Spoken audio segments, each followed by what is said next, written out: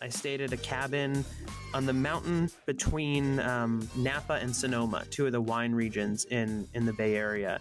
I stayed at the cabin at the peak of that mountain called Mount Veeder. And this was actually the weekend before my first day at Airbnb. And this is super embarrassing. I had a profile, but I'd never stayed somewhere on my own account. I'd stayed with other people, and my wife had an account, that I'd never had stayed somewhere with my own booking. And, you know, there's a whole review and trust system. So I figured, they're going to look at me and see if I've stayed somewhere. So I booked this place, and we're driving up this mountain, and the directions say, when you see the green gate, make a left and pass through the row of trees and go around the pond, and you'll see the cabin like at the end of the road. And we're in the middle of nowhere, like literally on a mountain that I think it might have even been a dirt road. And we see the gate, and we make a left, and we see the row of trees, and we keep going, and we see the pond. And then we see this big white tent, like almost an airplane hangar. And that wasn't mentioned on the listing, and that wasn't in any of the pictures. And behind the hangar is the cabin, and it's beautiful, and it looks just like the pictures. And as we drive past it and we look at the tent and the windows are down, it's a hot day, kind of start to smell something in the air. And I look in, and there's these gigantic, beautiful, bright green plants, marijuana plants, huge, grow out like 99 commercial style plants. Wow. And I am like, what is this? Who is this person? Where are we going to get shot right now? Like, what is happening? And, you know, the legality at the time, I don't remember exactly. Medical was definitely fine. But like recreational, which is now okay in the States, was not a thing. And you just didn't know. You know, there were some people who were still drug dealers and had the whole air of like the gangster drug dealer vibe. And then there was also like the hippie medicinal drug dealer vibe. And we did not know what we were getting ourselves into. And then the host came out, and he was the most incredible story person that I've had a conversation with. He I'm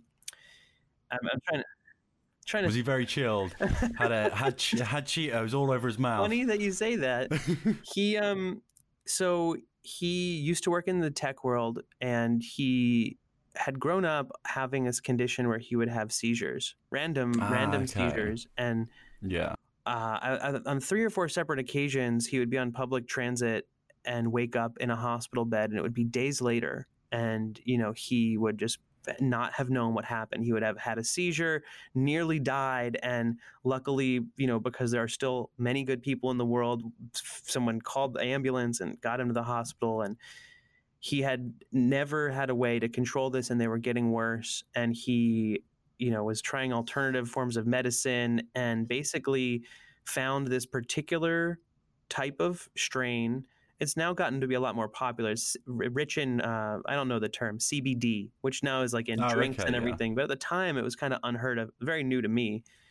And this thing that he was growing, it had such a low THC level that it didn't really get you high in the traditional sense, but it had the impact for him of completely stopping the seizures. He hadn't had a seizure in years and years.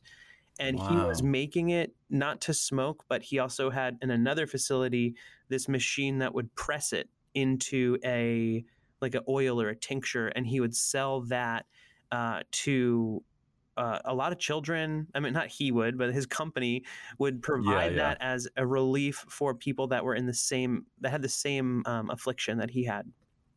And so it's really funny because as prominent as that was, and as crazy as that story is, the thing I remember most about him was that he brought us these 2 blueberry pies that he made from blueberries that he grew. He gave us a fruit basket and opened up the entire like plot of land to us to just go collect. He had fruit trees everywhere and strawberries and blueberries.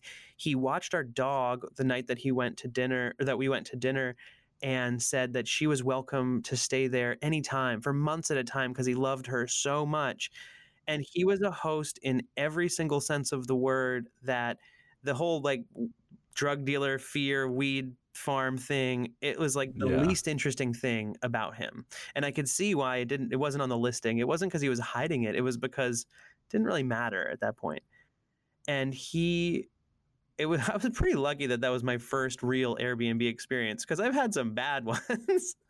But when you have one like that, I mean, I still talk to him. We still email regularly. There were a lot of That's fires awesome. that happened up there, and was really checking up on him. And I've seen his business grow, and the company is called Care by Design. They're growing, at least in the States, and providing that particular strain. And every now and then they'll show up in the news as like the only thing that allowed this 12-year-old girl to stop having crippling seizures.